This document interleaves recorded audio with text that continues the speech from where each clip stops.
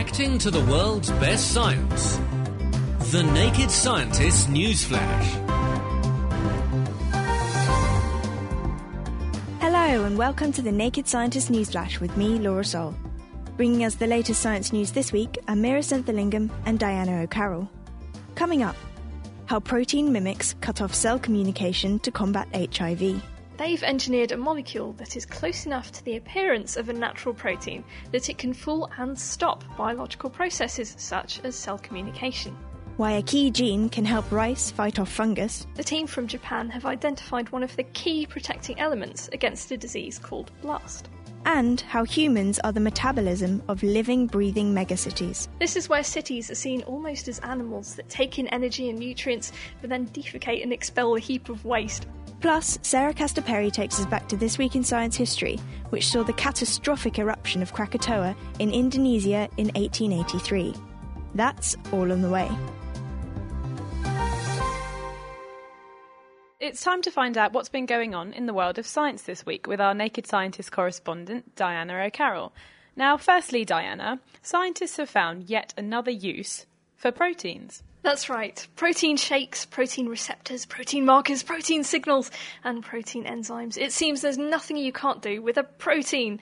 Well, scientists have been synthesising chemical proteins for a little while now, and the latest off the production line is an anti-HIV protein mimic. This week, scientists from the University of Wisconsin-Madison reported in the journal PNAS that they've engineered a molecule that is close enough to the appearance of a natural protein that it can fool and stop biological processes such as cell communication. Now, why would you want to do that? Well, viruses communicate using proteins, anything from HIV to Ebola, influenza and herpes.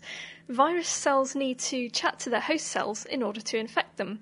So if you can build a sort of nightclub bouncer for these proteins, then you can potentially stop the virus from spreading.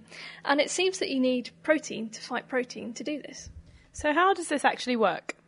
Well, Samuel Gelman and his team built some of these molecules so that they resembled proteins by giving them peptide bonds. So they tested the protein bouncer by adding it to human cells in the laboratory and exposing those cells to HIV. These protein mimics actually seem to block the proteins produced by the HIV, thereby preventing infection of the human cells. The thing that's extra special about these protein mimics is that the scientists can manipulate their shape. Why is it useful to manipulate the shape? Well, ordinary proteins will eventually be broken down by an enzyme that happens to be floating past. But the proteins these researchers have manufactured are an unusual shape that most enzymes simply won't recognise or know what to do with. Another advantage of these protein mimics is that they are much bigger than drug molecules, and this makes them much more effective in blocking other protein interactions. So you've mentioned it as a use for HIV. Is it a potential cure? Well, the researchers don't know if this can be safely used in people yet, so there's no guarantee this will be prescribed anytime soon. But what it does mean is they've opened quite an exciting new avenue for research, where scientists can actually control the shape of the proteins that they synthesise.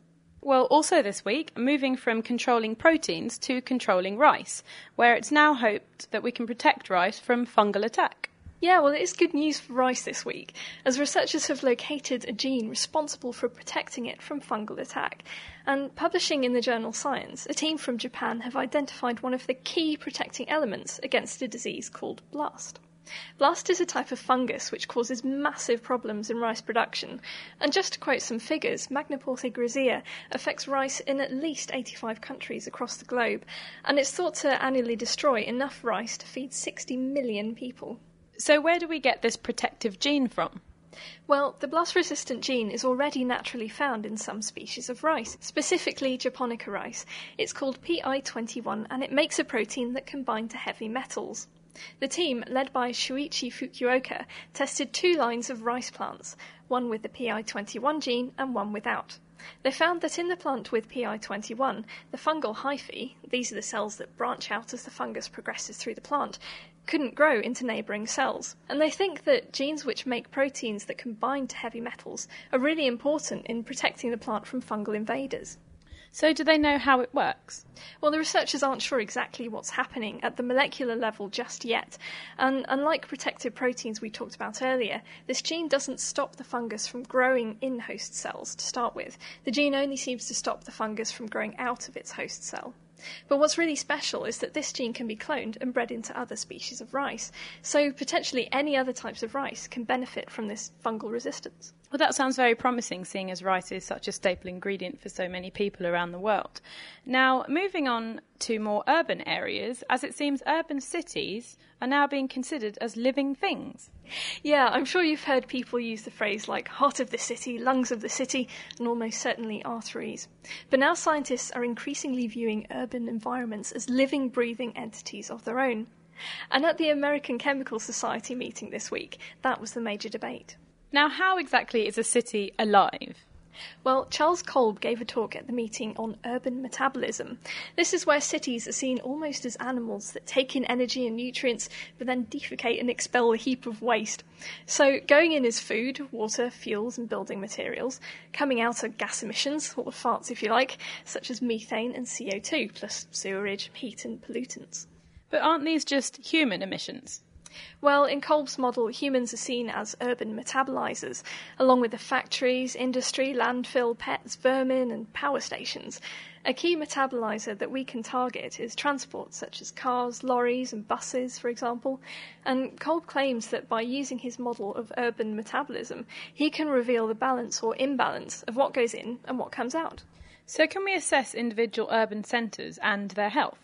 Yeah, that's the idea. By comparing the urban metabolisms of different cities, Kolb hopes to identify the areas where changes can be made, because some countries are experiencing greater problems controlling the growth of urban areas, while other countries are tackling the waste products that their urban environments produce. Air quality is a huge problem in even the cleanest of cities, and the different metabolizers will have different effects according to the location of your city. So, if we see the city as a living, breathing, sick patient, maybe we can work towards finding the right medicine. And moving back towards disease now, and our final story for this week, Diana, there may be another hope in the fight against malaria. Yes, it's a very anti-disease news collection this week, and also reported in the journal PNAS is a naturally occurring defence against malaria. The magic stuff is called heme oxygenase 1, or HO1 for short, and it's normally released by the body anyway, to at least mediate the symptoms of malaria. So how does it work? When a person is infected with the malaria parasite, which is called Plasmodium, the parasite replicates inside the host's red blood cells. And once the Plasmodium has multiplied enough, the red blood cells burst and release their heme groups. Now, these are the 4 ion centres to which oxygen can bind when the blood is transporting oxygen around the body. But when these heme groups are released from the blood cell, they can interfere with oxygen transport, leading to a lot of cell damage and eventually death. But HO1 can actually break down these heme groups and therefore prevent a lot of the damage. But if we do naturally produce this, why do we still suffer if we catch malaria?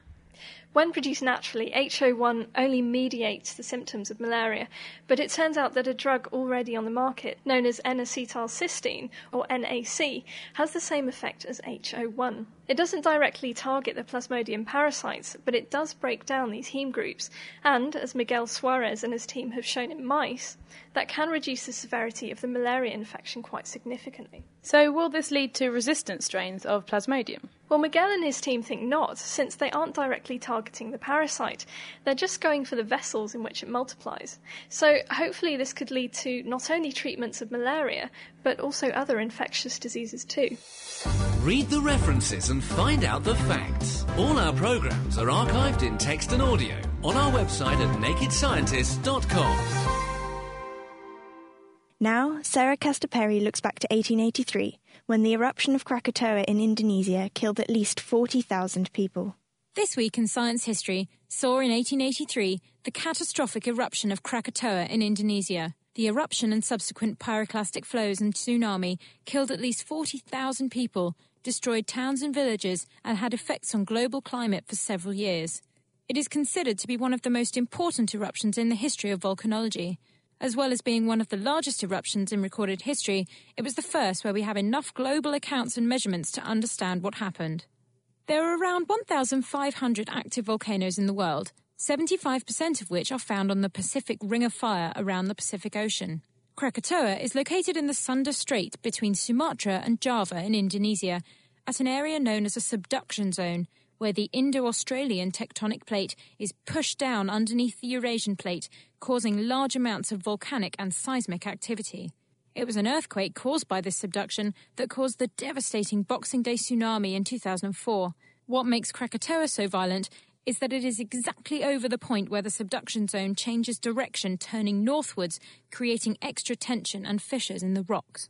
The volcanoes on Krakatoa are stratovolcanoes, steep-sided and made up of alternating layers of solidified lava, ash and rock. They erupt periodically and often violently. They are the most common sort of volcano on Earth, and if you ask someone to picture a volcano, chances are this is the sort they will imagine. Other examples are Mount Vesuvius in Italy, Mount Etna, and Mount St. Helens. Records of Krakatoa erupting stretch back to the 5th century AD, and in 1883, following several months of earth tremors, the first eruptions of the volcano began in May. Steam and ash began to spew from one of Krakatoa's smaller volcanic cones. This eruption was only a fraction of the force of those to come. In the afternoon of Sunday the 26th of August 1883, several explosions occurred as all 3 volcanic cones on Krakatoa began to erupt. Huge volumes of ash and rock were shot into the atmosphere and began to fall on the surrounding area. 2 even larger explosions followed in the early hours of the morning of the 27th, causing pyroclastic flows, clouds of burning hot gas, ash and rock that rushed down the volcano and across the surface of the sea, causing tsunamis that spread around the Sunda Strait. A third huge blast occurred at 10:02 in the morning. This explosion was so violent and loud that it was heard over 3,000 miles away in Mauritius, and the force generated is estimated to have been more than 20,000 times greater than the atomic bombs dropped on Japan at the end of the Second World War. The shockwaves reverberated around the world 7 times, and the noise is still regarded to be the loudest sound ever recorded.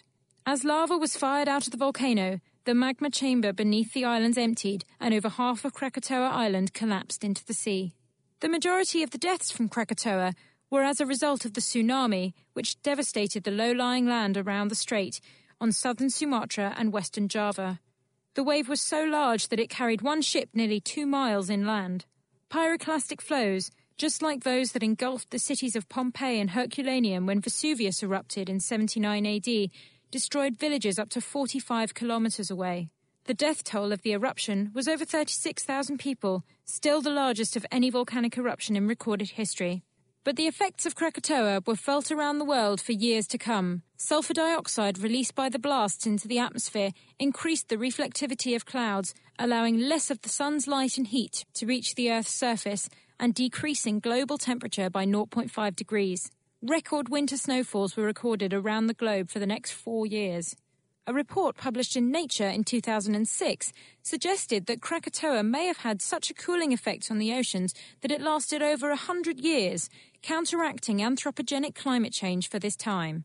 Today, all active volcanoes are monitored for any changes in activity that could indicate an imminent eruption, such as seismic activity like ground tremors, gas emissions, ground deformation caused by magma or gas buildup, changes in temperature and acidity of hot springs, and through observations such as steam rising from the crater.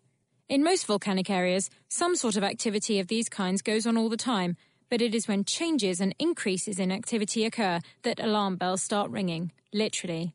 Globally, 500 million people live within the danger zone of a volcano, so being able to give early warnings and begin evacuations is essential. Our planet can be violent and deadly, but our knowledge has been building since Krakatoa, and hopefully any future eruptions will not bring such a catastrophic death toll. That's all we have time for in this Naked Scientist Newsflash, which featured Meera Senthilingam and Diana O'Carroll and was produced by me, Laura Salt. If you enjoyed this week's Newsflash, why not check out the Naked Scientist podcast, where every week we bring you the latest in science news, along with interviews, answers to your questions, and a kitchen science experiment to try at home. Join us on the web at thenakedscientist.com, and we'll be back with another roundup next week.